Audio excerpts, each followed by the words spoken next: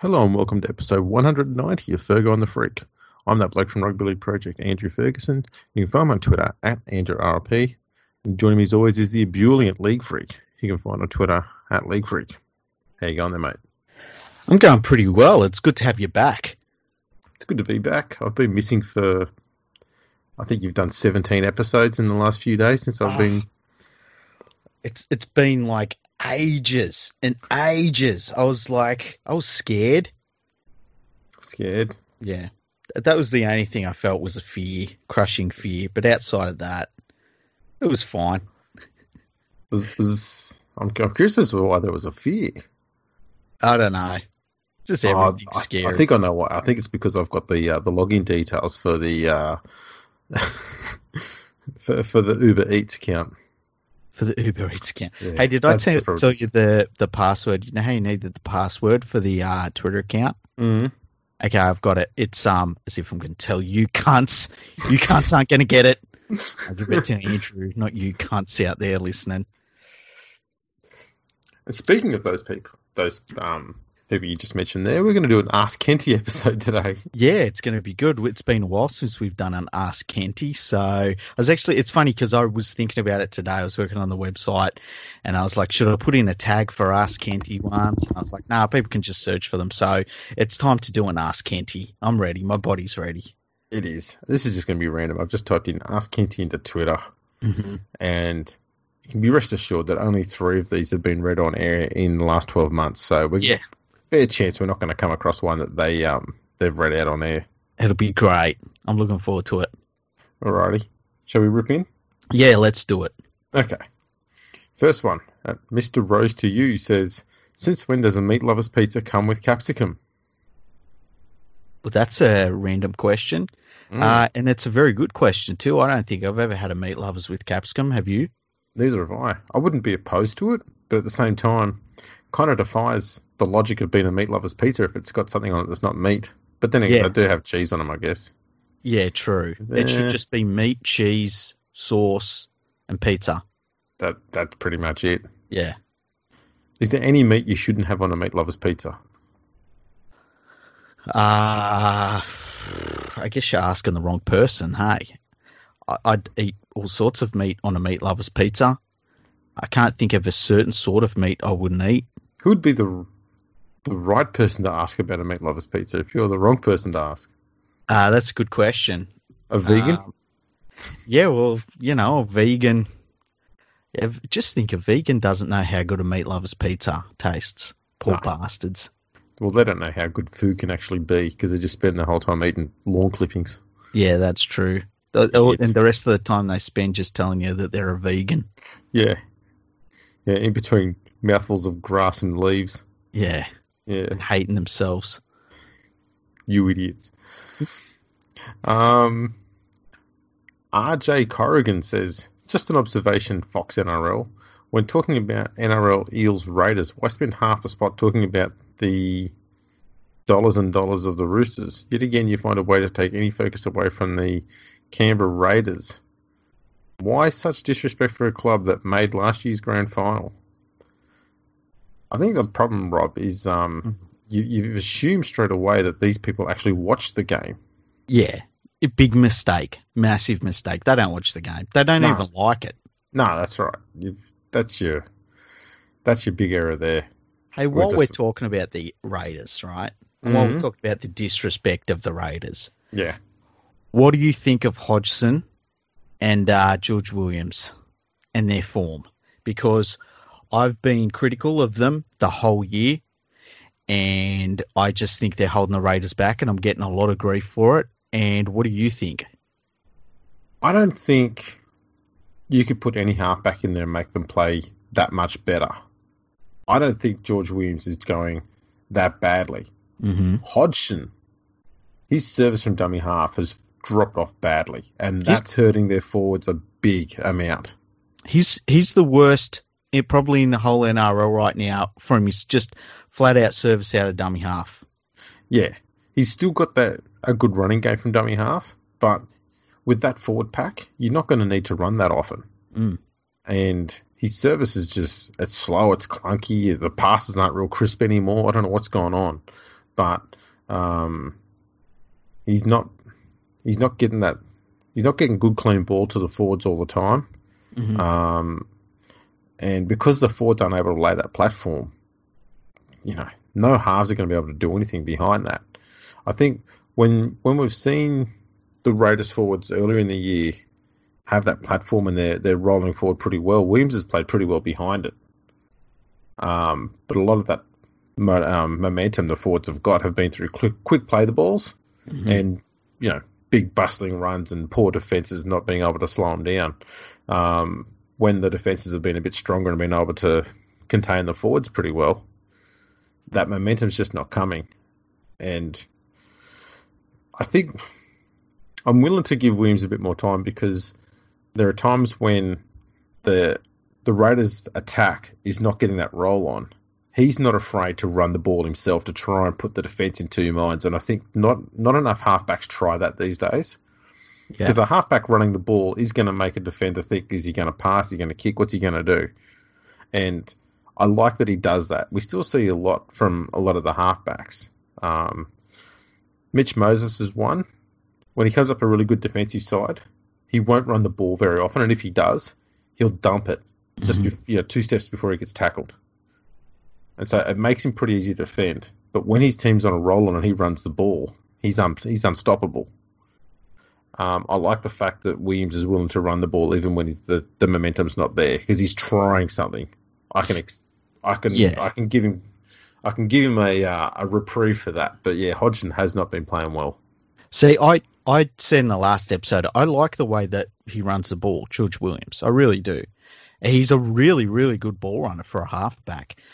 The problem I have with him is his organising of the play is just non-existent at the moment. Now, he hasn't been there for very long, and he's got a lot more experienced players around him who should be doing more, including the hooker. But just on the weekend against the Eels, they needed someone to guide them around the field, and there was no one, especially when Whiten, he was very quiet on the weekend. He didn't have a good game. Whiten's not much of an organiser either, which is another problem. Exactly. So, and I'm watching them, and I'm like, man, they're desperate for a halfback, and they've got one out there, but it's just not his sort of game. I feel as though Whiten and Williams are kind of similar sort of players in that they're fantastic ball runners, probably the best ball running halves in the league.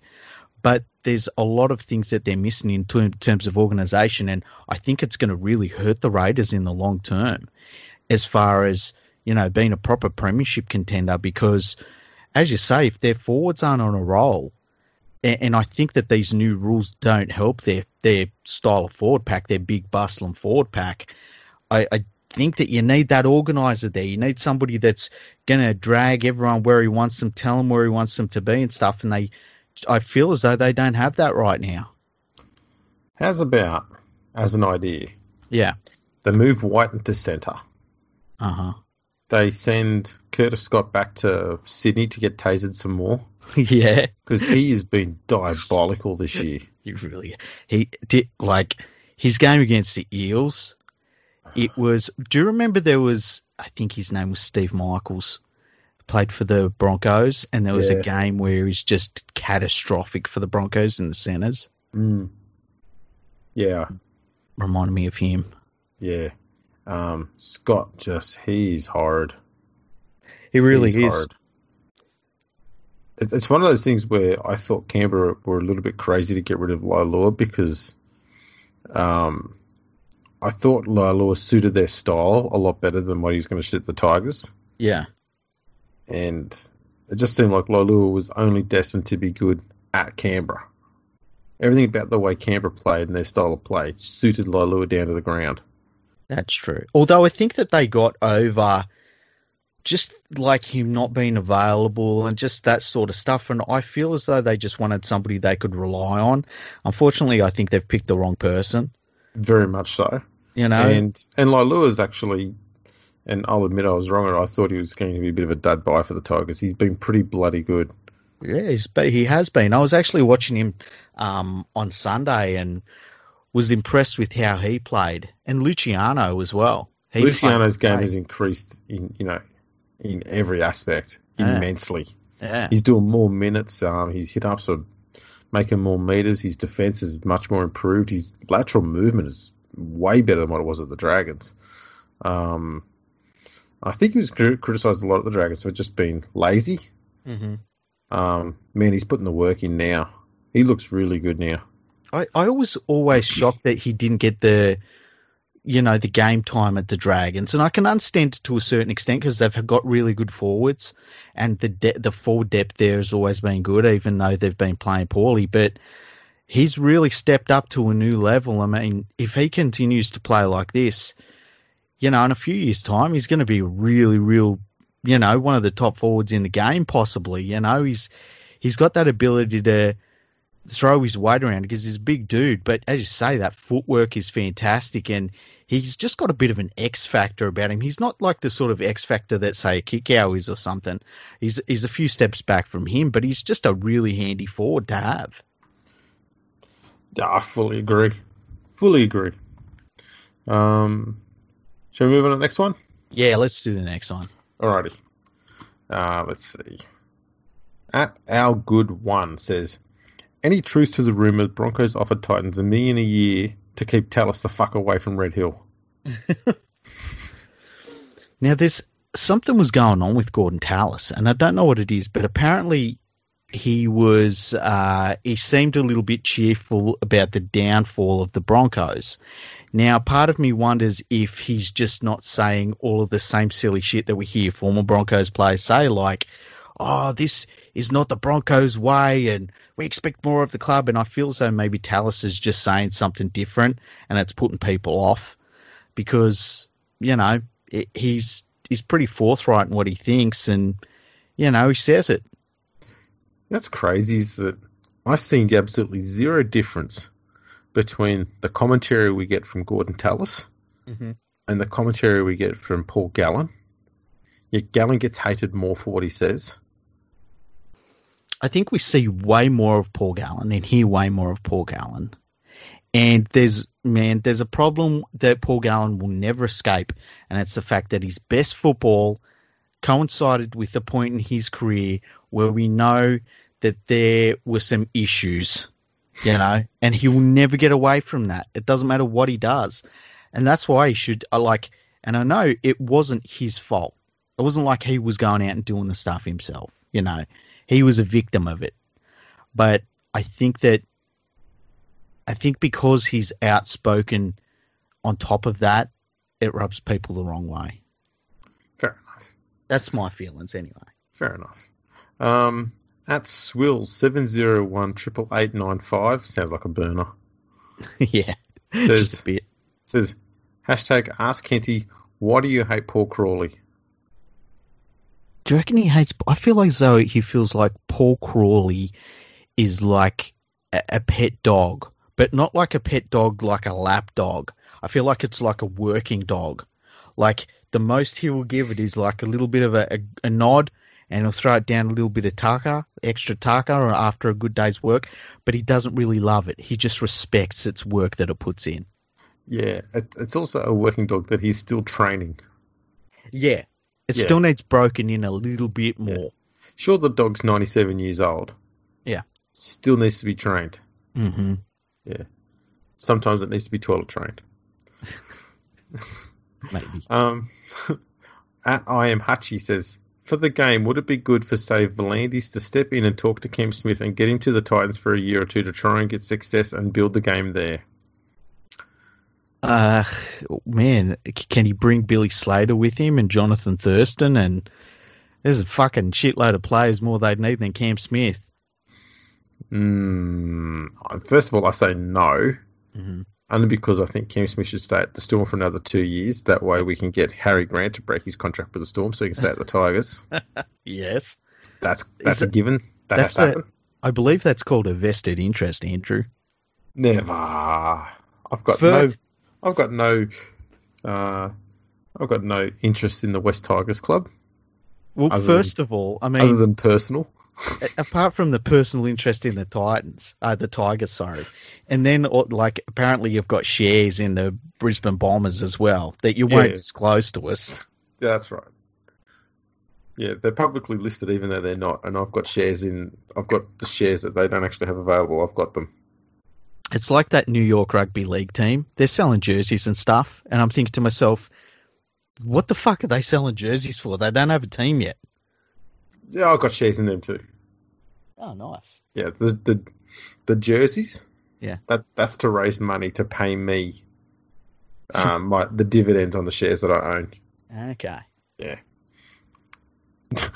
It's only a rort if you're not in on it. That's right. At Tane 41031355. Another burner.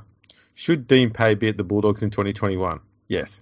Yes, definitely. I saw the Bulldogs fans today blowing up, saying, "Oh, we got to get rid of Pay. We've got to get rid of Pay." Just take the lineup they had on Sunday, right, and tell me who you would change in it, because there's no one there. There's no superstar in reserve grade waiting to step in. They're literally rebuilding the club from the ground up. Yeah, and the first part of the rebuild is waiting for all those god-awful contracts to expire so they can have some money available to start actually buying players. Yeah. I just don't know what people expect out of Dean Pay. People were told this, but, what was it, 2 years ago, how much of a mess that salary cap was in. And it was going to take him 2, 3, 4 years to get out of it. Yeah. And yet 2 years later, they're like, oh, it's the coach. No, it's not.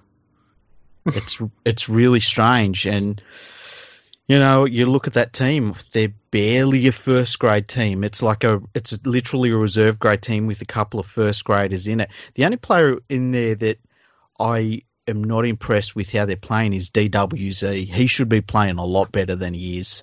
He should have the fullback spot nailed down. Yeah. And he's been outplayed by Will Hopewadi by a long way. Hopewadi looks so much more comfortable, so much more dangerous. The Bulldogs look more dangerous with Hopewadi at fullback. DWZ, I don't know, mate. He looks like he's phoning it in, to be honest. He really does, and even in his worst days at Penrith, and he was really good for us at Penrith. I was upset when he left, but he never played this poorly. And we've seen at his best, he is absolutely devastating. He is a devastating, RTS kind of athlete, Yeah, the kick returns he was doing. I mean, we'll always talk on about that test where he filled in for RTS at fullback. He was RTS level good that day. And not RTS standard. That's RTS at his best. That's where DWZ was at in that game. And he's not even close to seeing that at the moment at the Dogs. No, it is really, really strange, and it sucks because you know what this player can do. You know that he is a possible superstar, but as you say, it looks like he's phoning it in. And he wanted to leave the Panthers because he wanted the fullback role. He's lost it at the Bulldogs. I wonder if he's upset about that or something, because, I mean, if say in 6 weeks from now, if we heard that he wanted to return to the Panthers, you wouldn't be shocked, would you? No, but I also don't think the Panthers would take him back. I wouldn't want him back at the Panthers. And I was blown up when he left. Nah, I can't think of too many clubs that would take him right now. No, it'd have to be someone like the Titans, that just is give us we need talent, give us anyone. Maybe the Broncos. You know what? They could do worse than getting him. The fullback, I'd take him. Lionel Love 07 says, the Warriors have given up so much for the NRL to continue. Should a New Zealand player be allowed to play State of Origin for this year only, one for each state? No. No, that's a dumb idea. Why would we do that? Yeah. Makes no sense. Hang on. Actually, if we can get in New South Wales, if we can have RTS, and they can have the rest of the Warriors pack to choose from, the whole side, they can have Blake Green or someone. Who would Queensland get? Maybe they can take Adam Blair. Oh, man. Adam Blair. Forwards. I tell you what, Adam Blair on the weekend, I've seen him play some bludger games. but he put in like an Adam Blair special on the weekend. It was shocking. I couldn't believe how poorly he played. Yeah. Talking about people phoning it in, mate, he faxed it in. He really did. It was like... He was actually, for the first half, he was picking up the phone going, hello, hello, I can just hear buzzes and whistles. I don't know what's going on. Ding-a-ding-a-ding. Okay, I've got a question for you. 4-year contract, and you have to sign them. Mm-hmm. Who do you take, Adam Blair or Aaron Woods?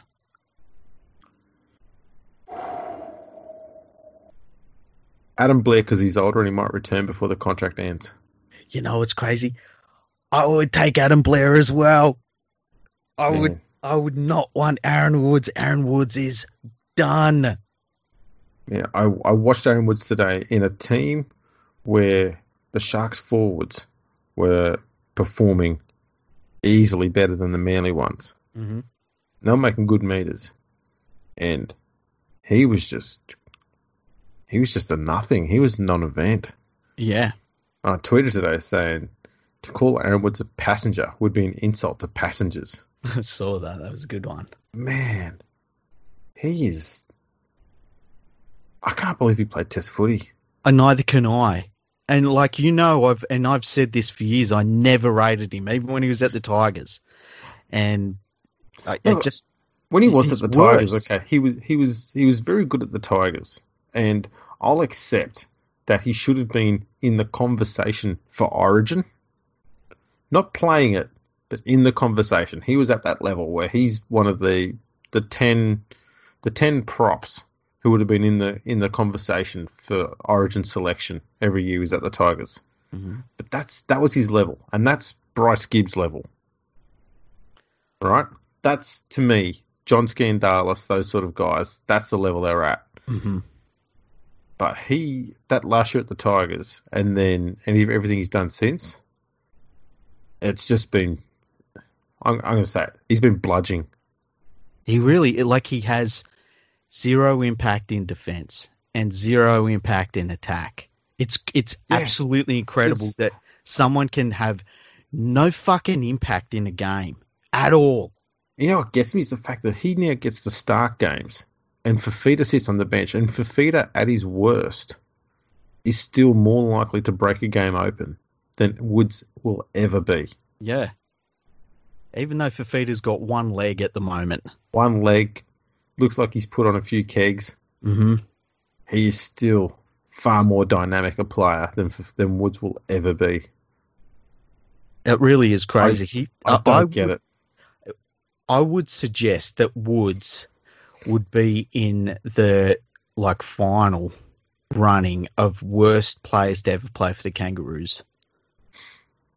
Yeah. And we've had some bludgers. I'll put this question to you, okay? Yeah. Say Aaron Woods comes off contract at the end of this year. Yeah. Who signs him? In all seriousness, I don't care which team around the world. Which team do you think is going to sign him? I can't imagine an NRL team signing him, any of them. I was thinking maybe Toulouse. Yeah, someone like that. I wonder how he'd go over in Super League. Maybe Bradford Bulls. He'd fit in well in Bradford. I feel as though he'd put on a lot of weight in Bradford. Hey, I don't know why. I just get this picture of all of a sudden everything that's cooked in Bradford is cooked in a deep fryer. Yeah, it's deep fried. Just all he would eat would be deep fried spam. It's it'd look like a fat Peter Russell Clark. And all of a sudden someone would say, "Oh, that's Aaron Woods," and he'd have a real bushman's beard, and you'd be like, "Nah, that's fucking Adam Cuthbertson, surely." You know what I mean? See, you would have to Bradford and you wanted a salad, it'd come out and be just deep fried lettuce. Yeah. And the deep fries in Bradford. What's the next one? Here we go.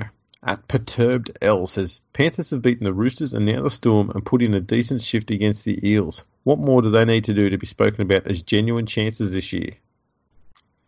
I think aren't most people calling them a chance? I don't know anybody that's written them off. I don't think they've been written off. No. I think the problem that the Panthers have got is they were hard to watch last year, and I think this year we've actually seen that a lot of the things that were hard to watch about them last year are starting to click this year. And Yeah. we're starting to see them finally play some consistent footy and things looking good. My only question is, what's going on with Cleary's goal kicking? He's missed like 3 or 4 goals over the last 2 weeks. Well, he did have that, like, whatever the fuck was growing off his forehead in the last game. He played brilliantly considering, but, I mean, it must have, got in the way of his goal kick, and he's around a corner kick, and maybe he couldn't see around the fucking thing. But it looked terrible. It looked really bad. But after he's had, like, a good dose of penicillin and, he's done his TikTok videos, he's going to be fine. Like, I would take him over every other halfback in the game right now. It's okay. I'm not asking, Andrew. I'm fucking telling, man. Well, the thing is, I mean, you're lucky because he's at your club, so you don't need to take any other halfbacks. Yeah, that's true. But he's I think that I don't think anybody's written the Panthers off, but I think you're right. I think that they're waiting for the bubble to burst a bit, but I just don't think it's going to. Like, the thing I would love to see, I want to see them play the Raiders, and then I want to see them play the Eels again, because I'm not worried about the Roosters. I never have been. We own their souls, and they showed they can beat the Storm, although I think the Storm will be much better with Cameron Smith at halfback, which they're talking about doing that from now on. But we only called that ages ago. Yeah, and funnily enough, when they put him in there, they looked amazing, didn't they? It's crazy. Yeah. Crazy it took them that long. At Jace_23_ says, would a merger between the Cronulla Sharks and Gold Coast Titans become the Gold Coast Sharks make sense? And the answer is no. As much as we might joke otherwise, it does make no sense whatsoever. Yeah, no, I can't. I just don't see any reason for it, to be honest. I'm opposed to mergers. I'm opposed to axing clubs unnecessarily. I'm opposed to relocations of that magnitude. And I don't know. I think the only way you fix the Gold Coast Titans is to take the Gold Coast Titans out of Gold Coast. And because the Gold Coast is just it's a death knell for sporting teams of any kind. But this has probably been the first week in God knows how long that the Gold Coast NRL team and the Gold Coast AFL team both had wins. Yeah, it would have been a while, hey. So I'm not opposed to moving clubs. I'd be pretty ruthless with that sort of stuff. I've said before, I think the Sharks should move to Brisbane, become the Brisbane Sharks, move to Perth, become the Perth Sharks, whatever. But yeah, I don't think you need to merge the Sharks and the Gold Coast Titans. I think the Titans can make it work. I just think they need the right people at the club.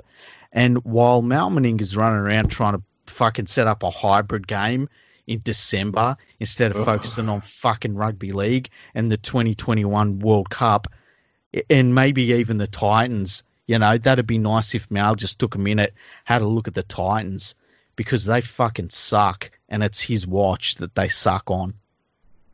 Well, at least they don't suck as mad as the Broncos do. Yeah, there is that. We'll get back to that hybrid game later. I want to have a bit of a chat about that. Okay, yeah. What's this one?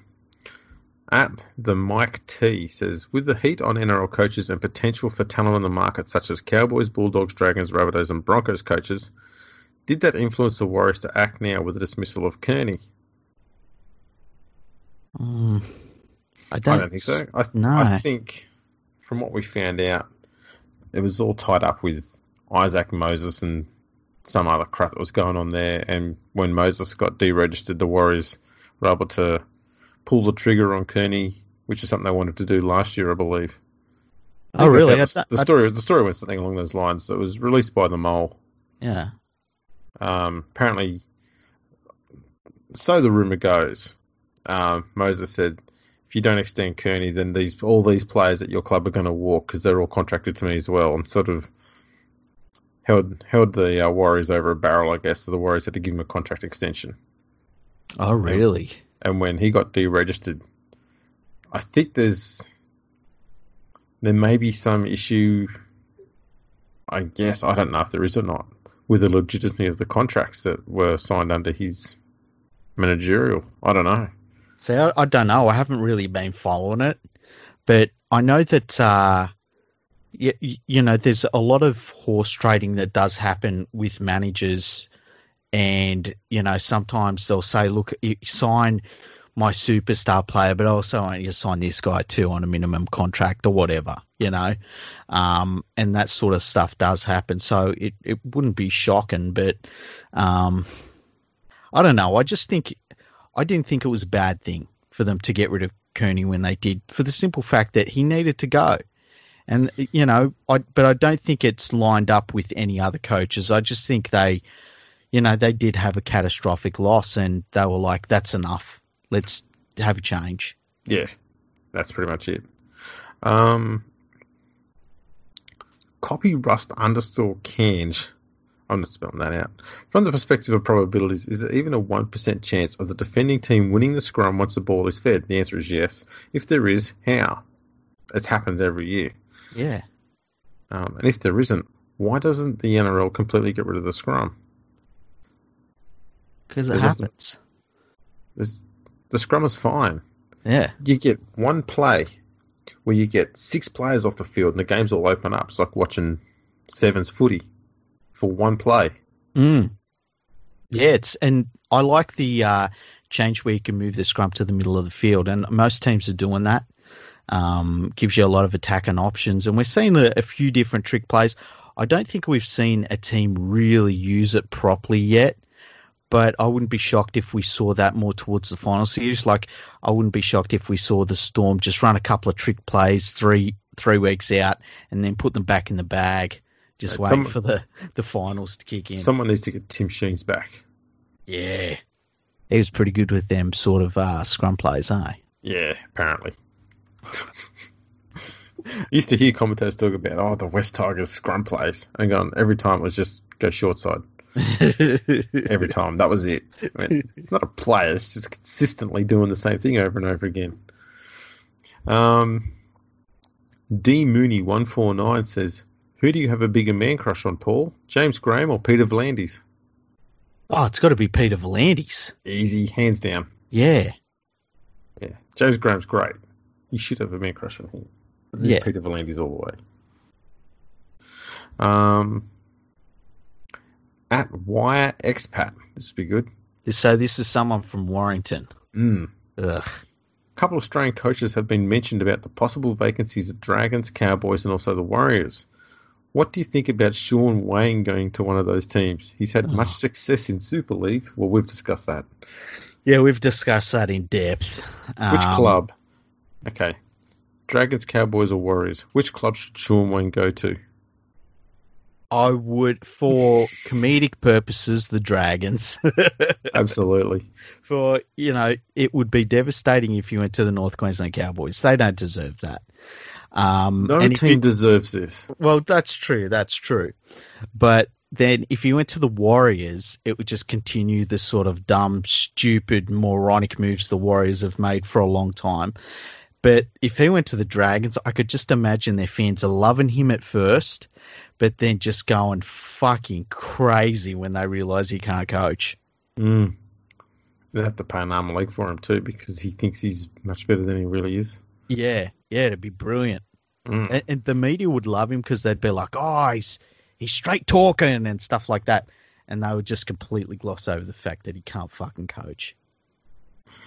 Ben J. NZ says, does the Warriors' issues with signing players encourage a discussion around a draft system for the NRL? Surely it's better for the comp to have a better distribution of talent around the game. Warriors never going to be competitive if they have to pay overs. Okay. We have a system in place at the moment to distribute talent around. It's called a salary cap. Mm-hmm. Works brilliantly. Draft system, it's been tried. It was a complete disaster. And players shouldn't be forced to go to a club if they don't want to go there.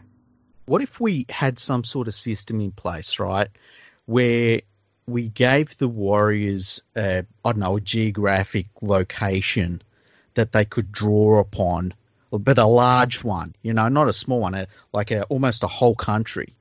That would be really cool, hey? And several nearby islands. Yeah. Yes. Yeah. See, we're going somewhere with this idea. That'd be fair. Hey? That'd be fair. You know what? We'll even let them have Tasmania. Yeah, why not? Why not? Give them every single irrelevant island in the South Pacific, is what you're saying, Andrew. Well, I didn't say irrelevant, but okay. Oh, shit. Also, what's this thing about they can't attract free agent talent? Like RTS, they've got him. He was one of the biggest free agents in the game at the time. They got him easy. They can get talent. Yeah. And they're not the only club that has to pay overs for players. There's several of them that have to. Yep. I'd actually say there's probably at least 8 or 9 of them that have to every year. Okay, here's a question. Which teams can actually pay a little bit under? The top teams. So I'd be saying Melbourne, Brisbane. I know Brisbane's not a top team, but, historically have been. Melbourne, Brisbane, Roosters. That'd be it. See, I would say Melbourne because they must just sit players down and say, hey, look at everyone that we've produced. Now you can either go to another club and be a middle-of-the-road player or you can come here. We might turn you into an Origin player. The Roosters, for similar reasons. And I think possibly, and it's not full on as those two, but possibly I feel as though the Panthers have the luxury of saying to a lot of outside backs, we'll sign you to this contract, and if you don't like it, we've got 3 other dudes waiting for your job. Yeah. Not to the same extent, but to an extent. That's fair enough. And I guess the Broncos I would put in that same category for most of the time anyway. Yeah. I think a lot of people like going to the Broncos because there's a Macca's next door to the stadium. Get those chicken nuggets. Sully, somewhere out there, Sully just sat up in bed. Nuggets. When I say bed, Where? When I say bed, I mean his fucking car, He's already there. Yeah. Yeah. You can hear people talking about him. Yeah. He just bought that box of 24 in them, whatever it is. At Lime Jade said, Paul, a couple of seasons ago, Gavin Badger was my favourite ref. What's happened? I never see him refereeing games, only as a touchy. Coronavirus happened. He refereed the first 2 weeks. Yeah, has he refereed since, though? I can't remember. He only did rounds 1 and 2, and that was it. It's kind of weird, though, hey? I would have thought they would have had them in a rotation. Yeah, don't know what's going on there. Chrissy Boy 77 says, Kenty, what do Tigers have to do to become a top 8, even top 4 team? Answer is win. Yeah, win more games. Well, they're in the top 8 now, so... Top 6. Yeah, top 6 is a flying. Yeah. Who do we play next week? Because we'll lose that game. You're playing the Premiership favourites. That could be every team except for the West Tigers. You're not playing so much as you're going to your doom. I remember the last time we sat down and watched the Tigers versus Panthers game. Oh man, that was bad. We couldn't even get into giving each other shit because it was so bad. We were like, just let it end. Yeah. There was no doom in that. It was all gloom. Yeah, it was just gloom. We couldn't even get motivated to shit on our own teams. Oh, this is bad. Somebody shoot them. I think for the last 20 minutes we were just talking shit about all sorts of other stuff and we're going like, oh yeah, they've missed a goal. Never mind. Anyway, what were we talking about? It was just so bad. It was horrible. At Bo Boneham says, who would be the best person to take over if Paul Green was moved on at the Cowboys? It's not Sean Wayne. No, not Sean Wayne. I wonder if Griffin would go up there and coach him. I reckon he probably would, to be honest. What if Wayne Bennett coached them? That'd be the sort of move he'd probably be keen on. I think Wayne Bennett's in a situation now where he's happy to see Brisbane fail after what they did at the end of his contract there last year or the year before last. Yeah. I didn't understand I'm not a big believer in bringing coaches back. I'm really not. I think it's a backward step. And I never understood them going and getting him back after. But it worked. Almost. Yeah, but it kind of, I feel as though it sets up a precedent of like things being poorly run. And I know we did it at Penrith, and I think it was the same sort of thing.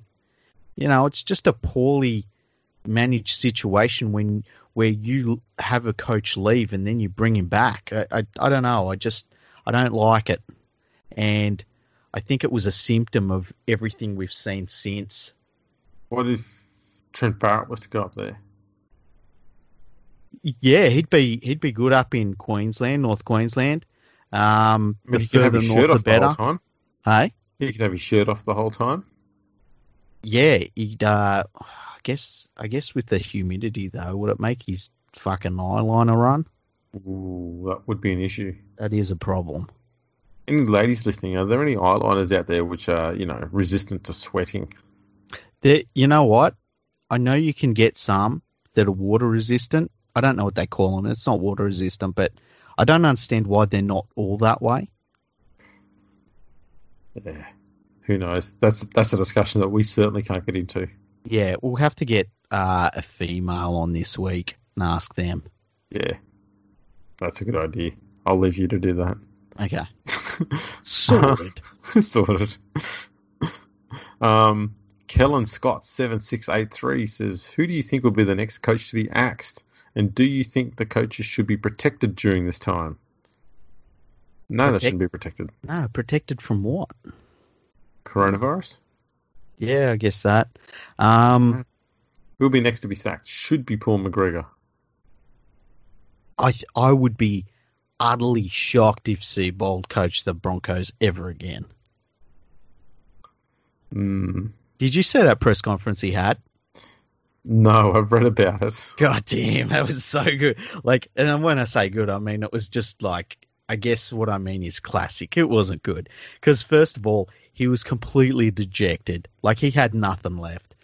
And one of the quotes was like, "Well, I've got a 5-year contract, but I'm not looking over my shoulder." And it was just, he might as well have sat there and said, "Listen, they're going to sack me, but they're going to pay me out. That's the important thing." Yeah, as soon as he said, "Well, I've got a 5-year contract," I'm sure if you listen closely enough, you could probably hear a bunch of people sharpening knives. Yeah. It's just over. And I can't imagine he's going to coach there again. As much as Paul McGregor should have gone last year, man, the way it was just, it's over at the Broncos for him. I just can't imagine him being there next weekend. Broncos are completely rudderless at the moment. There's no leadership and no direction whatsoever from anyone at that club. On the field, off the field, anywhere. It's just, they're in free fall.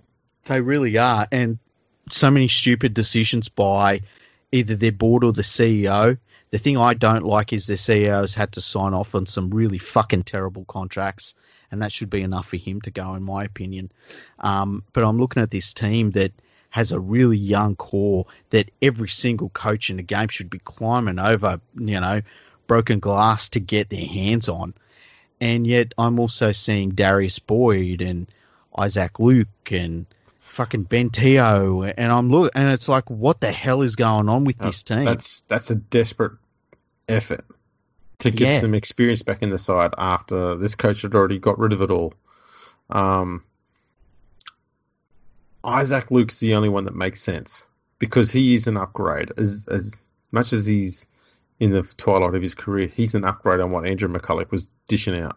I agree 100%. But at the same time, it also shows the desperate, it's desperation is what it is. Yeah. But man, that team, there's no cohesion whatsoever. The game plan looks as aimless as a Dragons game plan. It really does. and there's players there that, like, Alex Glenn is their captain. He's not. I don't think he's a good player. I think he's highly overrated. Pangai Jr., I would move him up into the front row.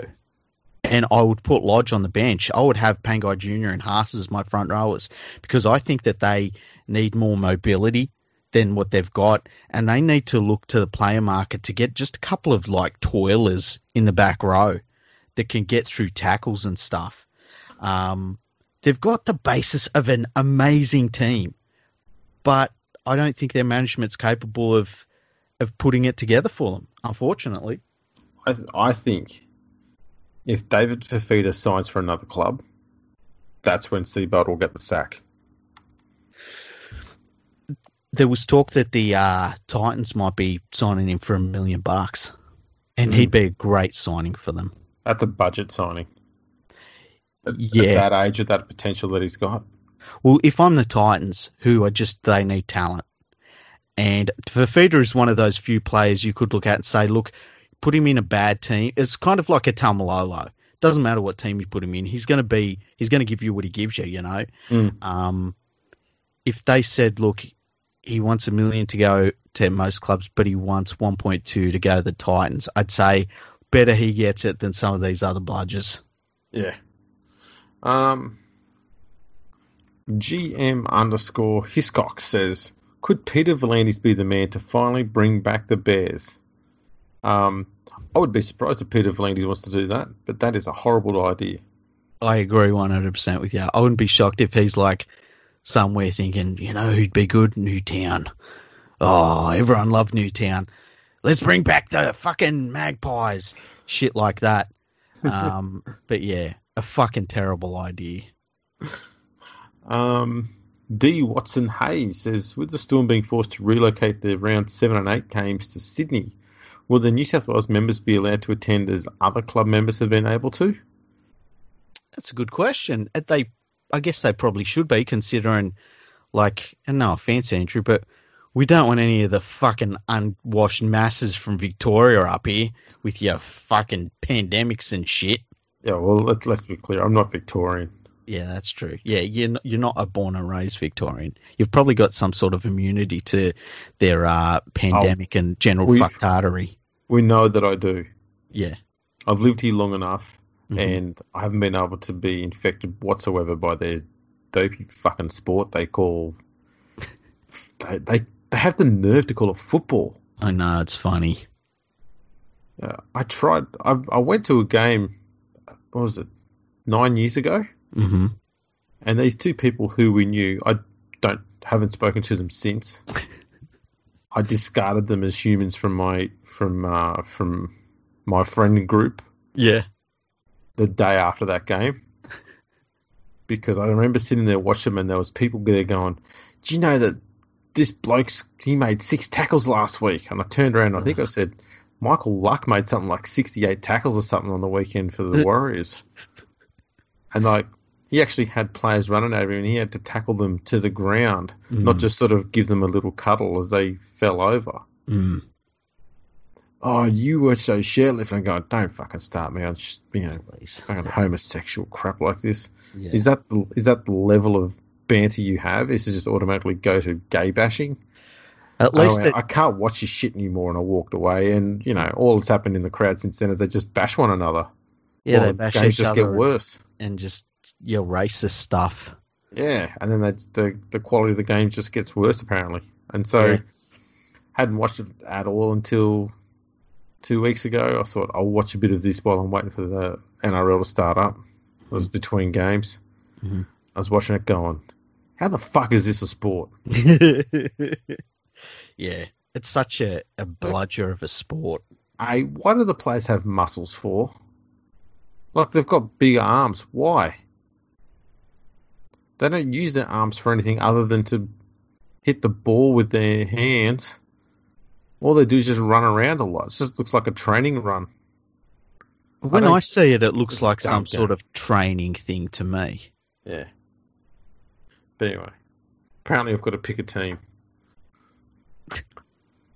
I'm like, it's not one to follow. I think it's just one so that if someone asks me a question, I could just say I'll go for whatever team it is that exists here, and then they'll stop talking to me about it. Whereas if at the moment, if I say an NRL team, it then becomes this long whinge about, oh, that fucking guy. Yeah. I can't be asked having that conversation any further. But it gets boring telling people they're wrong. But isn't the coffee down there wonderful? Apparently. I mean, it's world famous for its coffee. Apparently. And the train station. Yeah, the train station. Is that the one that smells like piss or the one that's always dirty? Which one are we talking about? It's the world famous one. And they're world famous for their trams. Oh, yeah, those things where they have to change the road rules so you can share the road with them. So you've got to do a right-hand turn from the far left lane. Yeah. Yeah, that makes sense. Wonderful. Yeah. Never been on a tram. I actually have been. I was on a tram when dirty Victorian. I know. I went down there for, let me think what year it was. I think it would have been what year would it have been? 1999 Formula One Grand Prix. And right. I went on a tram for, I don't know where I was staying or anything. I just know I ended up on a tram. And I was like, I didn't see what the big deal was. It's like a fucking shit train. That's all. Well, for me, all they are is just a slow bus. Yeah, it's like a cross between a shit train and a slow bus. It's just really, really dull. I don't get how they're so famous. I don't know. I can't think of anything that Melbourne has that's actually iconic, that stands out, that's actually useful. Yeah, nothing at all. I just no other reason to be there. No, it's got me beat. Yeah. But, yeah, I live here. Let's be honest, it'd be less entertaining if I loved the place. It would be, yeah. Why don't you move up here? Maybe we should start a campaign, listeners. Let's make Andrew move out of Melbourne. You could get a nice place in the country, rolling green hills. I thought you were talking about moving up to Sydney. I was going to say, right, if we can get a GoFundMe going and raise about $3 million for me, I'll be able to buy a 2-bedroom flat somewhere. Yeah. 2-bedroom flat in fucking Auburn. It'll be great. in an old whorehouse somewhere. Yeah. All the stains will still be on the wall. That'd be brilliant. Where were we again? We were doing an Ask Canty episode about half an hour ago. That's right. Simon_Mortimer says, why is the NRL only looking to expand in Brisbane and not Central Coast or Interstate? They've tried Brisbane and failed before. Well, you can go and listen to our episode with Nick Livermore to hear about the tried in Brisbane and failed before and his thoughts on that. Yeah. Central Coast? No. Why? Look at Manly on the weekend. They didn't even want to be on the Central Coast. Yeah. Interstate, I'm keen for them to expand interstate.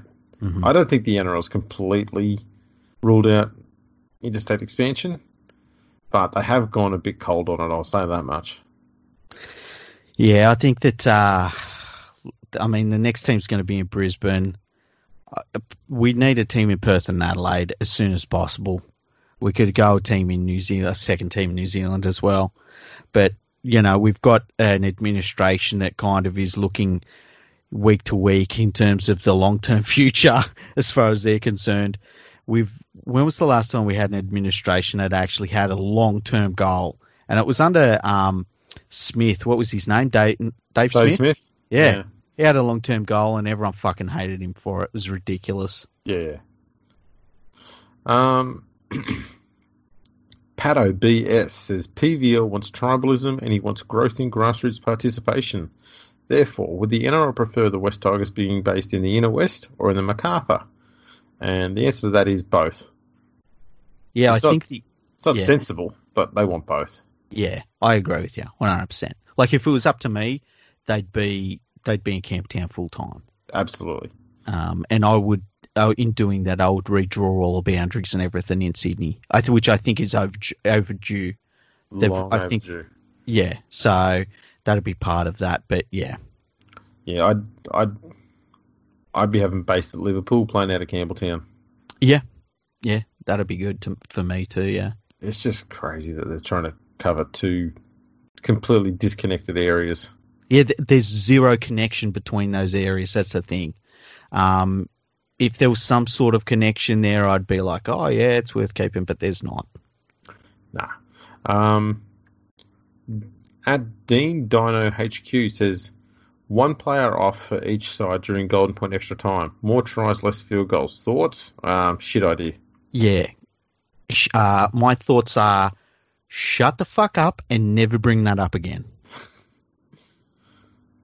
At man_of_fat says, why are referees so reluctant to sin bin? Feels like they give 5 warnings unless it's blatant. It's funny this, because people were requesting that referees should be using the sin bin more back in 2018 instead of blowing penalties all the time. Mm-hmm. So they started using the sin binning all the time, and then people started going, oh, they're using the sin bin too much, and now all of a sudden they're not using it enough again. What we're learning here is that some of you people just want to whinge about referees.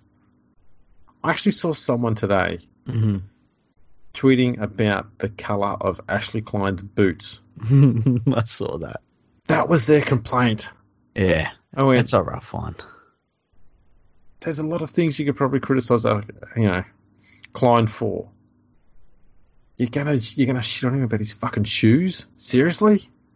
Yeah, it's a weird one. It's a weird one. And like Klein, as you say, I don't think he's a good referee, but man, couldn't tell you what colour his boots were. That's kind of strange that someone would focus on that.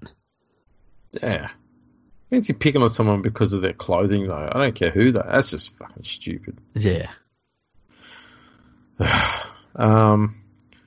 You're simply the B1 says, PVL said the game needs more tribalism, so my question is, how much more tribalism does the game need before we have the perfect amount of tribalism to take the game forward? That is such a good question. Which clubs don't do enough tribalism? Should there be KPIs on tribalism in the NRL? Oh my god, that is fucking beautiful, that question. Damn. You mentioned having a tribalism KPI. How would you market that? Well, we need to have a tribalism off. Maybe we should do an episode that's a tribalism off. Bulldogs win. Well, they're the family club. To the family club. They don't mind being abusive towards other fans on trains, at train stations. Oh, allegedly, jeez. No, it's happened. Remember, the Daily Telegraph took photos of it all. They probably incited half of it, but, I always stick up for the Bulldogs fans. They've always got my back. They do. It's like, I will never get stabbed in the neck by a Bulldogs fan. That's for sure. I love the Bulldogs fans. I've stood up for them several times, actually. I remember sticking up for them when no one else would when they had that, Mad Monday, and they did it inside Belmore Stadium, and then the media came over with their fucking helicopters and crime reporters and started trying to poke them with sticks. I know, right? Oh my god, that was disgraceful. And I wrote an article defending the Bulldogs over that, and so many people came along going, "You're the first person we've seen actually write something, defending the club about it." And I'm going, yeah. That was the point where I went, yeah, that's how bad the media is. Yeah, it's long may they continue, because it's great for us. Oh, absolutely. What was the other one they did that I wrote about? Oh, yeah, some bloke who was allegedly involved in some plot to bring down a plane, and all they could find was pictures of him wearing Bulldogs clothes. So they went, Bulldogs fan involved in terror plot. And I went, you dirty pricks. That was gross. So I wrote about that as well, and they got them to actually change the bloody title of the article and remove the link to the Bulldogs club in the story. Yeah, I remember that. That was fucking gross. But nah, love you Bulldogs fans. Keep up your good work. Salt of the earth, Bulldogs fans. Absolutely. At Brent Lambert 19 says, are you chaps really good mates away from the camera or more like colleagues? They hate one another. Yeah, they're journalists, and so they're spiteful cunts. Well, Ben Ikin is a former player, and Paul Kent is almost a former player, but he's a journalist, and journalists don't like players, so yeah, they hate one another. Don't you reckon Ben Ikin looks unwell? To be honest, I've not watched anything he's done in the last 12 months. Man, he looks unwell to me. I hope he's all right. He looks like it kind of looks like he's turning into Wayne Bennett. Oh, that's fortunate. I thought you were going to go somewhere else with that. No, don't even. I got no idea. You'll have to tell me after the podcast where you thought I was going with that. Holy shit. Well, I was just going to say, well, maybe we were suggesting he's looking like 1991 Freddie Mercury or something like that. No. Oh, okay. No. When you said unwell, I was like, well, he's not healthy. I don't know. But it was just Wayne Bennett. He just looked like he's getting old, you reckon? Yeah, he's aging hard, I guess. Okay. Well, that'd be coming from having to sit next to Paul Kent and listen to his shit all the day. You know what he looks like? He looks like somebody that, there are some people and they go on like a diet, but it's like one of those, what was that? Like the Atkins diet. Oh, yes. And you don't see him for like 8 months and there's just a look about them like, yeah, I'm really healthy. I'm on the Atkins diet. You look at them and you're like, man, they look fucking sick. I think what it is all of that hot air that comes from Paul Kent, that's going to drain all that moisture out of your skin. And I think that's why Paul Crawley looks the way he does. He's had all that hot air coming from Kent and Rothfield constantly blowing in his direction, and now that's why he looks like his face looks like a handbag. There is that possibility. Also, I guess the thing about Ben Ikin too is that he's just always surrounded by fucking raging alcoholics, allegedly. Yeah, we'll just park that one out there. Yeah. What's another one got on here? At Johnny Vegas 007 says, hey, Kenty, why don't you go over and be the Warriors recruitment officer and help us out since it seems like you know everything? That's a pretty good one. I like that one. Yeah, that won't go down well. No. Because I'll tell you the first thing you'll do is Blake Green will be replaced by Paul Kent. It wouldn't be the worst move. Here's the thing about Blake Green, right? Blake Green's not a very good fucking footballer, right? But at the very least, he could guide a team around the park and he had a bit of a kicking game. Well, now he can't guide a team around the park and his kicking game's fucking atrocious. So all you're left with is a reserve grade quality fucking halfback. It's terrible. Yeah, I don't know what they're going to do there. Maybe they should get Sean Johnson back now that he's actually playing some good footy. How about the Sharks fans going, oh, he's one of the leading, try assist players, and it's like, have you seen him? I'll admit it's the best he's looked at the Sharks, but it's not the best he's looked. No, he's a shadow of his former self. But he's not the issue at the Sharks. Chad Townsend is a big problem there.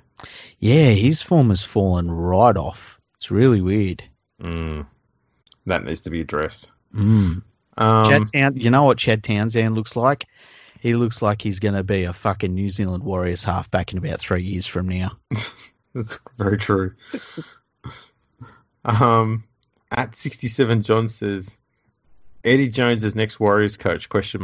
That's a horrible idea. Yeah, that's a really, really bad idea. I prefer my rugby league coaches to, be from rugby league. Yeah, because to me that just makes sense. You'd want a rugby league coach to be coaching your rugby league team. Yeah, and having rugby union coaches with surnames of Jones hasn't worked out well for rugby league teams in the past. Never ever. DPG 213LBC. That rolls off the tongue, that one. It does. That'll be an easy one to remember when you're logging in. Apparently Melbourne were perfect on Friday night with 0 set restarts. The only team this weekend to not give one away. Set restarts get much less scrutiny as there is no time for a televised replay of what it was for. Do the refs have too much sway? Now, I think that this was from the Panthers game from memory.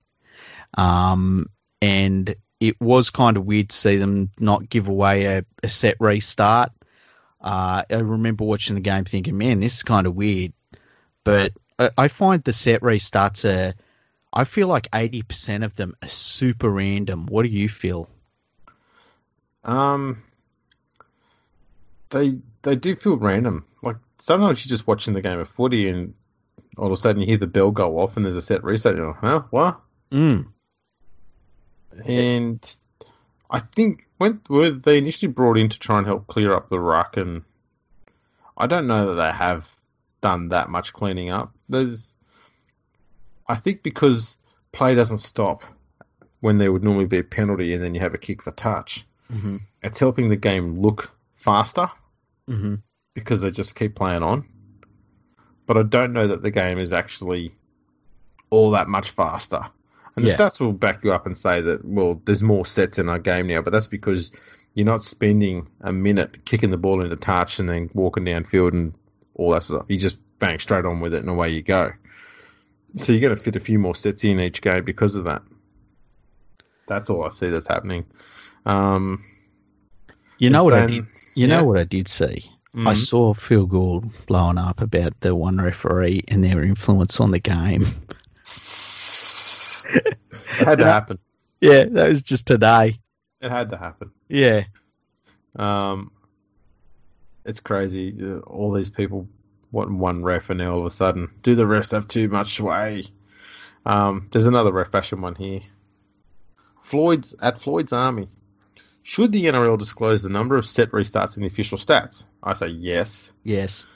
Seems a lot of refs are determining the outcome of games and are not being held accountable. Fuck off. Yeah, for all of the things with the set restarts, I've never seen one that said, "Oh, that just changed, that cost that team the game." I've not seen that yet. I've seen teams that have got a bunch of them in the row and given away tries. I've just yet to see that. You know, there's teams, I've yet to see a team play fucking perfectly. Doesn't happen. It never will. Granty Obey says, should Dogs fans be excited about Luke Thompson coming? What will he bring? Well, you asked the wrong people there because they've never watched him play. Yeah. What do you think Luke Thompson's going to bring to the Bulldogs? He'll be a solid forward at best. People will overrate him, of course, because they do that to a lot of English players for some reason. But, you know, what's he walking into? Yeah, he's walking into a team that's mostly not first graders. I think he's a good signing by the Dogs because of that. They need all the talent they can get. I think you'll do a reasonably good job there. Yeah. I'll say this about him: he's not one to shirk some of the work, and that's a good thing. But if you're thinking you're going to get someone with a bit of X factor, I don't think he's going to deliver in that area. He's not a James Graham type player in my view. I think he'll be Aidan Tolman with better PR. So the thing is, people think I've got something against English players, right? I just treat them like every other player. And that's the problem. No one else does. All these fucking people in the media, anytime a Pom does anything, they're like, oh my God, he's so good. He's world's... Yeah, it's like, fucking calm down. It's just another fucking player. Yeah. Listen to you fucking playing it safe. You got some vested interest in England, don't you? No, I've got shares in Luke Thompson. Oh, shit. At Dinesh 105699198. Legit. Nice. If referees are going to administer the new rules strictly, don't you think it's important for them to help themselves by also penalising milking in the ruck from the offensive side? Well, you know, they used to be able to do that when they had two referees, but people like you whinged about two refs and you wanted one ref back. So now this is what you get. Shut up and deal with it, you fucking sook. Yeah. Again, and you know what? I watch for plays milking in the scrum from the attacking side. The referees are pretty good with that, I think. Like, they don't... It's very rare you see them grabbing a player and fucking around and the referee actually gives six again. The more random ones are when the ball looks fine and all of a sudden it's six again for some reason. You're like, well, that looked fine to me. What was going on there? Yeah, it's crazy to speed up the game and then take an extra referee out of it. It's completely nonsensical. It really is. By the way, how weird is it that we call it milking? Yeah. Don't you reckon that's a bit dodgy? It is. Mm. It is. especially when there's only one thing you can milk in there, and it's probably not suitable for an audience for everyone. Yeah, exactly. We don't want that. How about just, I don't know, what's another word we could use instead of milking? That's a really good question. What else could you use? Like, I don't know. I feel like I need to think on that one. Yeah, too much. Yeah. I feel like I could only come up with suggestions that are worse. Yeah, Maybe- they'd all sort of been. They'd all be like, what? Like, I feel as though if you got somebody that had never seen rugby league before, and you sat down with them, and then all of a sudden you start yelling, "He's milking it! He's milking it!" They'd think, "What the fuck is going on that I'm missing?" Yeah. You know, and all the alternatives would be just as bad. Maybe we could call it vinegar stroking it. What about flogging it? He's two-handing it. He's two-handed it. we might just leave that one there and Yeah, move let's on. stop. Let's stop. Don't want to finish that one off. J. Rin Bully says, do you think the NRL should just blow a penalty when it's clear to see deliberate ruck infringement instead of waving 6 again, especially when a team is in the attacking zone or for first tackle coming off their own line? Well, yeah, I'd say if there's ever a deliberate infringement, then that should be a penalty every time. Yeah. But it's not, so... How long do you think it's going to be before we're back to 2 referees and just how we had it? I don't see it happening until the media whinges about it. Yeah, it needs to be full. I feel like it's got to be 18 months worth of it, and then we'll go back to where we were, and they'll say it was good in the old days when we had 2 referees. Yeah. But it's tell you what, it's moving quicker than I thought. Yeah, I didn't think the hypocrisy would come this quickly. I thought we'd at least get till October. Yeah, same here. Brett Star 13 says, do you think the new ruck rules are taking props out of the game? No. No. I think that it hurts forward packs that aren't quite mobile, but I don't think it gets rid of the big forwards just yet. I just think you can't have, like, I look at a team like the Storm. They've got a lot of big forwards. I don't think they can have as many of their big forwards on the field like they did last year as this year. They just can't do that.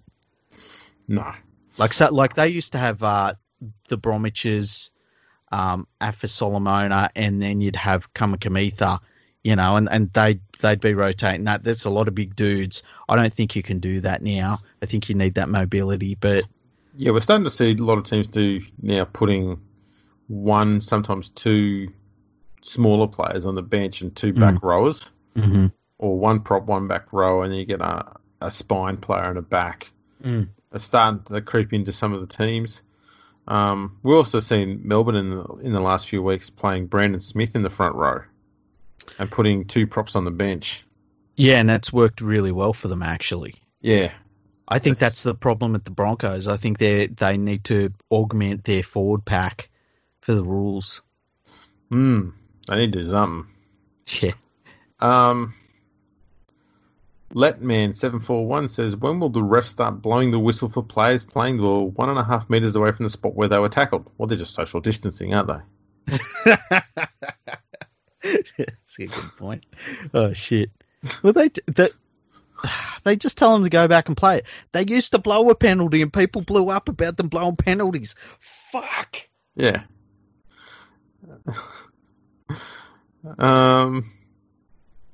Right, we'll get off the ref bashing briefly here because that was a heap in a row there. Yeah. At Chef Ben Ma says, who do the Dogs have to sign for the 2021 season to start their rebuild?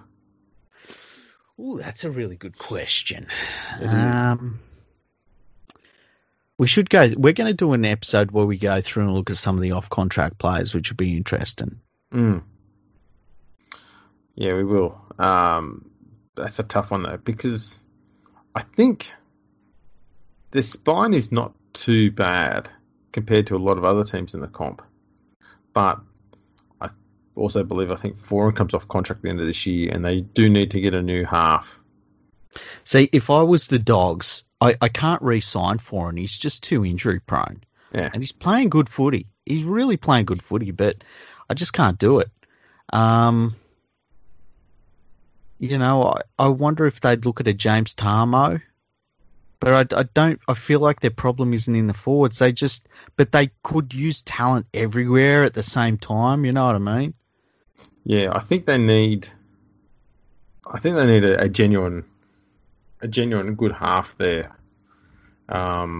Lewis is playing well, but I think he needs a bit of a more experienced head who's could steer him around the park a bit better. Yeah. I don't know, maybe Ben Hunt.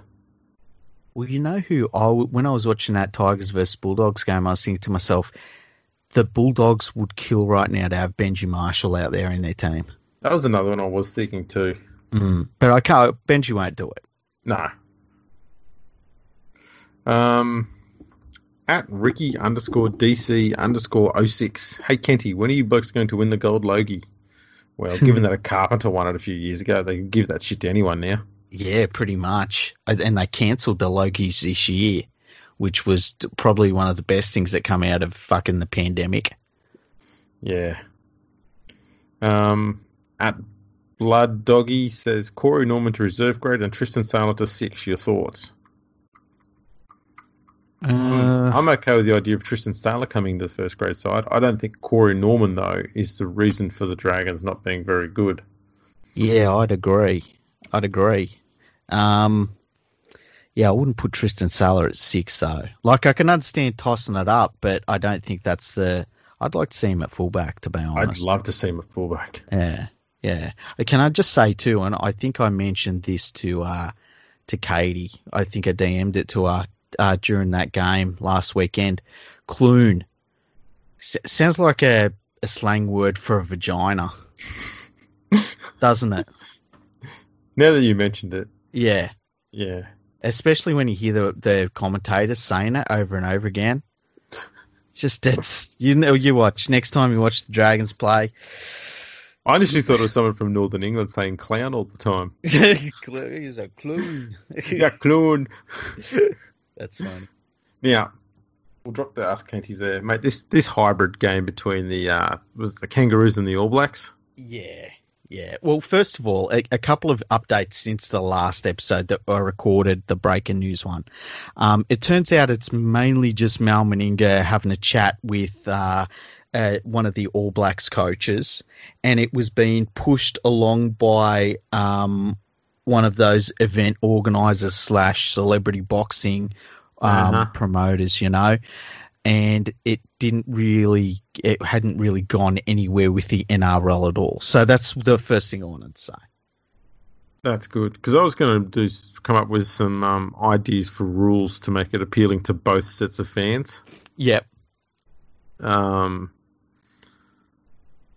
So I don't know. Maybe all of the what sort of rules could you have in there? I reckon the ideal number of players would have to be 13 per side. Well, that would be ideal, but you've got to have 37 players in a scrum, and another 26 are going to be in lineouts. And that makes it a bit difficult to do when you've only got 13 on the field. Do you stop the clock when you've got 3 or 4 fat guys rolling around on the ground trying to catch their breath, or do we just let the time tick down? Let the clock go. Okay. Don't kill the poor bastards. All right. No, we should go with 14 players. Mm-hmm. I think it'd be unfair to rugby union if we force them to have scrums where there was no pushing. Because what are their fat blokes going to do? So we need to have contested scrums. Let's have lineouts as well, just for the entertainment's sake. And then just have play the balls instead of mauls. But you can have unlimited play the balls. But then, you know what? The thing that gets me when people talk about a hybrid set of rules, right, is they leave out all of the weird kicking rules that they've got in rugby union, where you can kick the ball out in the full and you can kick the ball like or when you can touch the ball in goal and you just get a 20 metre or 22 metre tap or whatever the fuck they do with it. There's lots of dumb, stupid rules like that we got rid of about 100 years ago in rugby league because they're fucking stupid. But rugby union likes it because it's all like traditional. I couldn't believe it. I couldn't believe that Mal Meninga was wasting everyone's time with this, that he was not focusing on the jobs that he has at hand in rugby league. I was kind of disgusted by it, and I was pretty happy to see that there's been a lot of people in rugby league that have come out and have been pretty scathing of it too. Well, I can't see how it's ever going to work at that elite level. In all seriousness, neither side would want to be giving a leg up to the other code. No. Not at that level. No. If it was to go ahead, I'd watch it out of curiosity. Mm-hmm. Why not? But yeah, look, there's certain rules that, they make the game suited to certain players. So if you were to scrap the maul and have play the balls, mm-hmm. the rugby union forwards are probably going to wear it a lot sooner because they're not used to that running up and then running back 10 metres back up and back again. Because once you finish them all, it just goes to the next one. You can usually just run the 2 metres across to the next one and just pile on there. So the amount of running that I have to do would be much less in rugby union than what it will be in rugby league. And that might wear them out a lot more, especially if there's going to be 14 or 13 of them on the field at a time. They've almost all of a sudden got to cover more area as well. Mm-hmm. So the rugby league forwards would probably be out-muscled in the first half hour of the game, but then they just steamroll them in the last hour or so. See, I think that if you had to play the ball, right? If you just played rugby union with the play the ball, I think that the rugby league team would slaughter them. Yeah, I agree. I think that if you had a breakdown, a traditional rugby union breakdown, the rugby union team would slow it right down to catch their breath. Because if I'm a rugby league player, I'm just working over their forwards for the first half hour. And the rugby league forwards are going to be way, way, way more mobile. I mean, we've had rugby league forwards that when they went to rugby union, they were fucking backs. Yeah, you know?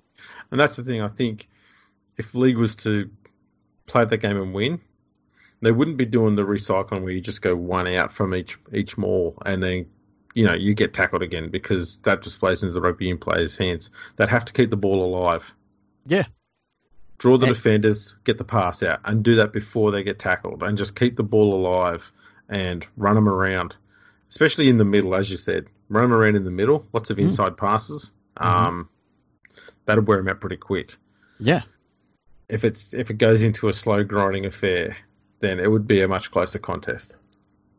Yeah, and I just think that because the rugby union side, if I was coaching them, I would say we slow this game down as much as possible. And that's why the thing that interests me is the kicking rules of the game and the scoring aspect of it. So if they had the rugby union kicking where you can just boot the ball out and you go down there and you have a line out, that's something that would be obviously in rugby union players' favour, just for the fact that we slow the game down, we kick the ball out.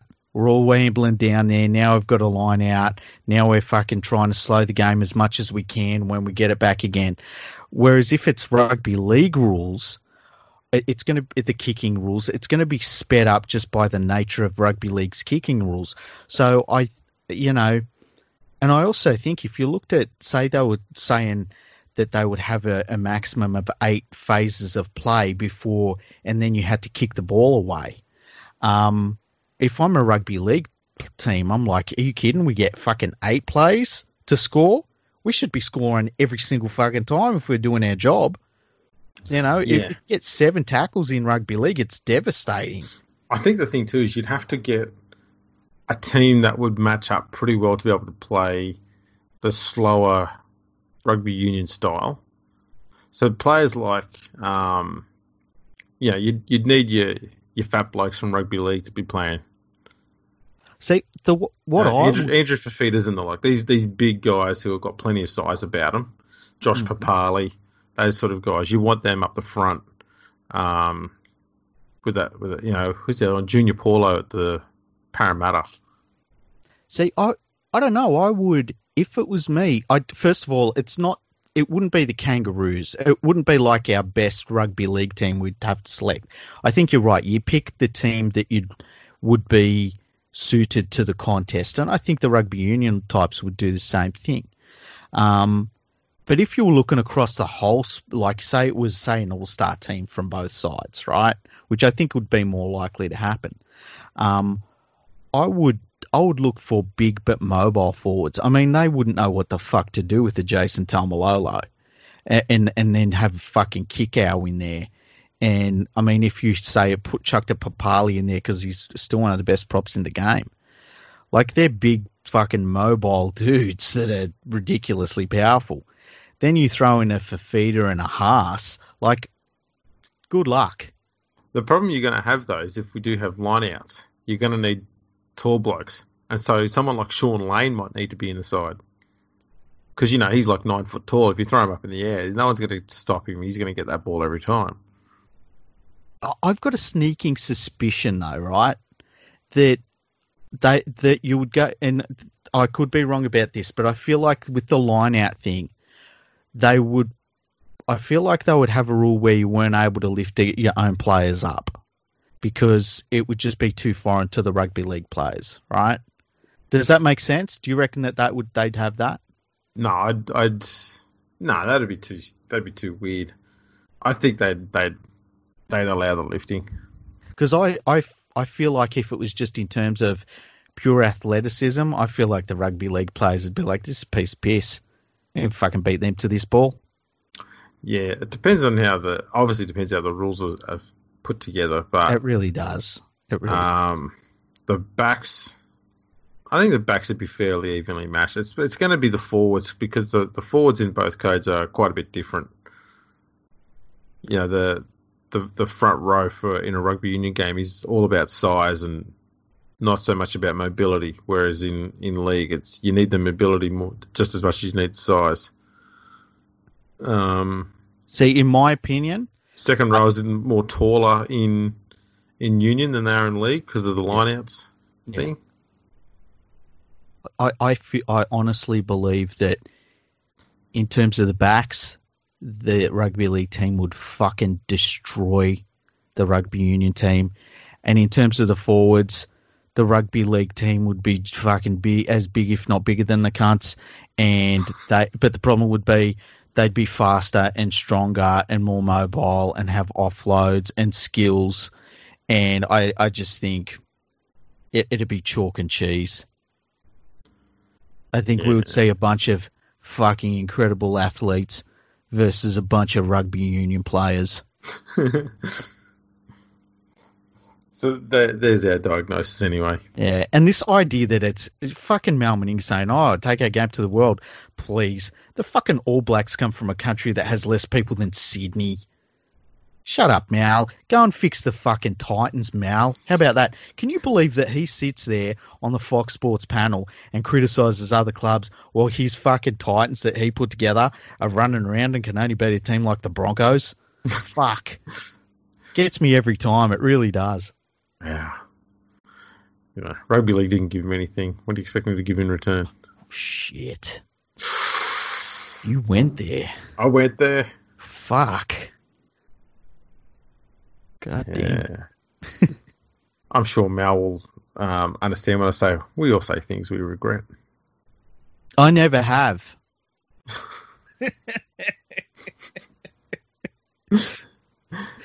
Yeah. Not yet. I'm sure I will eventually. They will be eventually. Right, well, why not ask? Have we had any emails? We have. We have had 3 different emails from 3 of our most favourite listeners. So the first question is, the first email is from our good friend PK. And it's about this hybrid, he calls it league/union hybrid farce. He says, "Hi guys, quick rant on the Kangaroos versus All Blacks game. League for a good game that is one, if not the toughest sport in the world. Off the field, we tend to behave like insecure children. This proposal case in point. We need to harden up off the field and realise our game is far superior and has progressed forwards. Why move backwards? Leave Union stuck in the mud. In terms of the league, Union is in the rear-view mirror, gradually moving further away into oblivion. Make no mistake, the New Zealand Rugby Union needs this more than we do." I agree with him there. Because the fact is, the only way they could ever make significant money in this part of the world is dealing with league, either converting or throwing up this useless hybrid game. Why give them any help? Let them dwindle. Mal Meninga is on something like $300,000 to be Australian head coach, and this is the sort of shit he is working on. Come on. If you look at it, league internationals will surpass Union in the Southern Hemisphere in the next 10 to 20 years with the growth of Tonga, Fiji, PNG, Kiwis, potentially Samoa. What do Union have? Wallabies, ha, and the white South Africans. Good luck with that. Mal Meninga needs to understand this and focus on nurturing the huge growth potential of International League, not this hybrid rubbish. What are your guys' thoughts on Mal? To me, something just doesn't sit right. A little overrated, particularly his after-footy endeavours to be at the Titans or his eager response to this nonsense suggestion. Cheers, PK. Very good. I think we've already answered that before we read the email. I know. It's weird that we did that. Because we didn't read the email. I knew it was about the hybrid game, but I hadn't read the email, so just turned out that way. Hey, that's pathetic. Okay, so the next one, I've just got to find it. Oh, this was a good one. This was from John Araya Garcia. He's emailed us before. I hope we were allowed to say a name. I'm so sorry if we weren't. He said. Hey, League Freak, according to Fox Sports, there might be a hybrid rugby clash of codes game between the Kangaroos and the All Blacks. Just wondering what are your thoughts in it. Maybe you and Fergo could talk about the history of the clash of codes, because there has been a few of these games that have been played. The first 4 games were in 1909 between the Kangaroos and the Wallabies, and it was... Yep. It wasn't so much about finding out which code was better, but more so about rugby league just poaching rugby union players, and it worked. Mm-hmm. There's been others, not at the highest level though, in the years after then. Mm-hmm. But most of them were, you'd have one game where they play rugby league rules, another game they play rugby union rules. I don't believe there's been too many, if any, where a hybrid set of rules were put together and they played under those. Mm.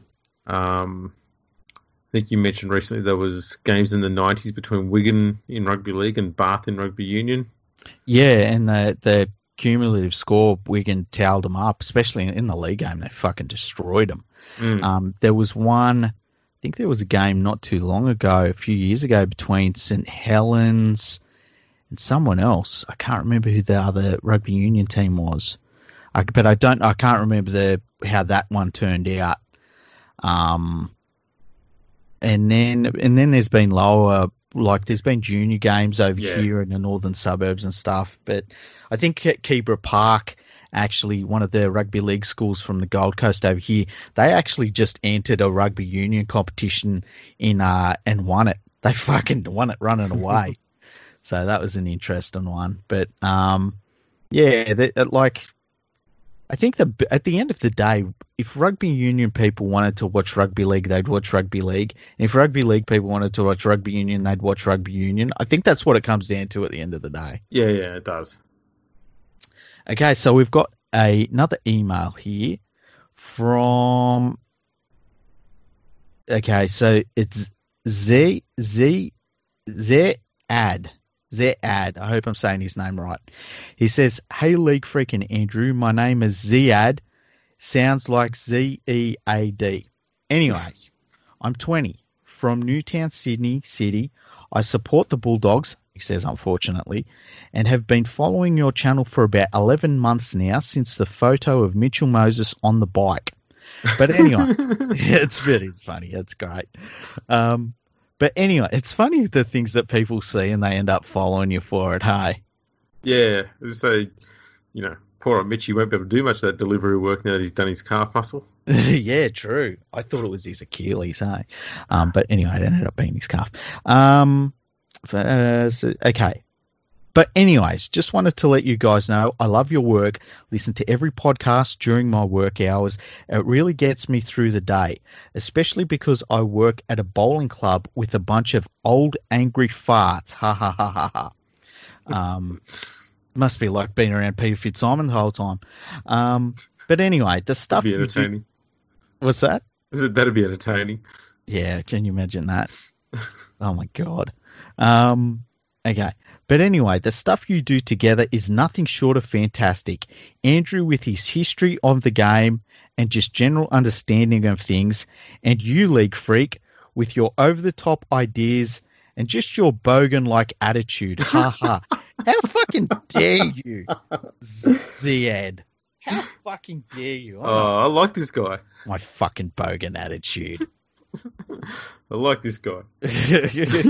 Yeah, I do too. He's fucking great. He says, I love it, mate. I don't know what I would do if you boys didn't post like 3 times a week. But again, thank you so much for the content.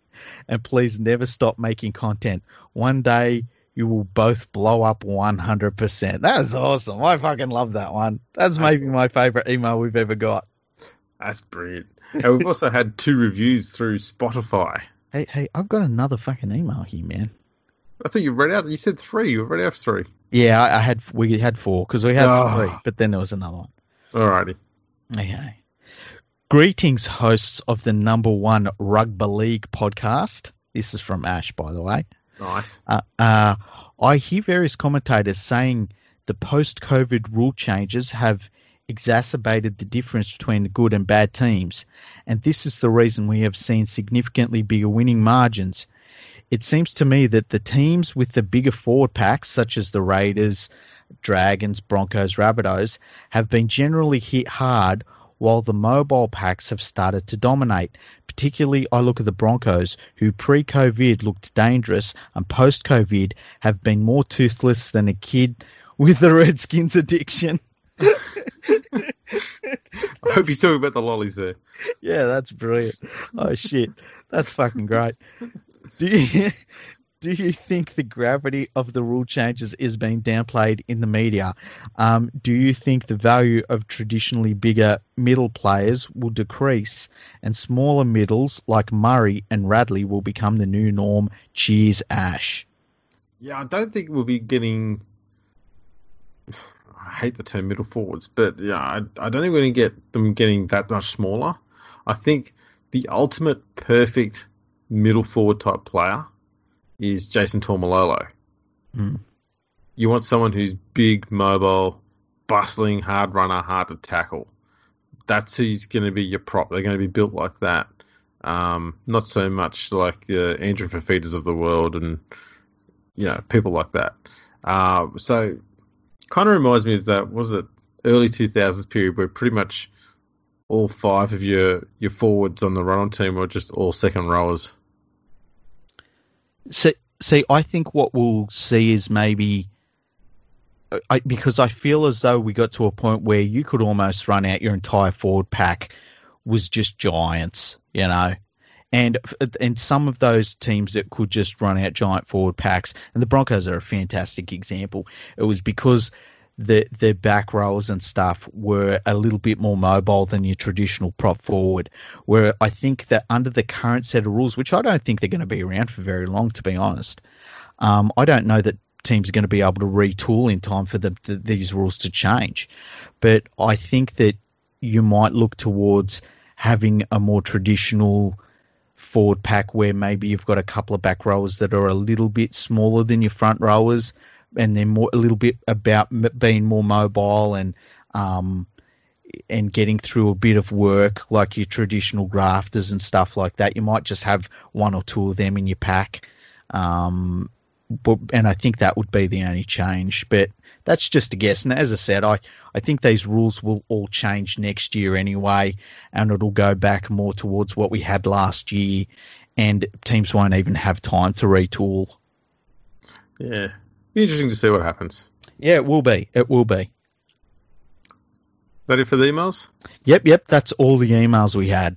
All right. Well, let's go through these two comments on, what was it? Stitcher. Stitcher, that's the one. Yeah.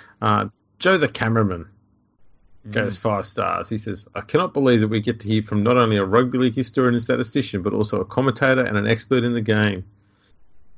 Both Andrew and Fricky are the best in the business. Every single episode is amazing to listen to. You should subscribe and listen to this one. It's a beauty. That's a pretty good one, eh? Yeah. And Clint Gutherson gave us a 5-star review. I can't believe it. Andrew and League Freak cover so many different aspects of the game. I love the way they will go from looking at the latest news to doing a history episode. It's also great that they can do serious episodes and then give you a good laugh in the next. It is just an amazing podcast. Wow, that's very nice. I'll have to add them to the list of reviews we've added to the brand new Fergo and the Freak podcasting website, hey? Oh, yes. How is that today? Has it been fully launched? It's fully launched. It's, there's a couple of little extra pictures we'll add to it and a few little extra features. But, yeah, for the most part, it's all up and running and looking pretty good, I got to say, I reckon. It does look fantastic. So there's a section there, if anyone's listening to this podcast, we've got all of our history podcasts all lined up in a row so you can see them. We've got all of our podcasts that have a guest or a guest host or anybody that's joined us. We've got all of them all together. We've got a page just for reviews for when people leave 5-star reviews. So if you've left a 5-star review, you'll be on there. You can contact us through the website. Just click on the contact us button and you'll be sent to a form which you can fill out and it'll send us an email.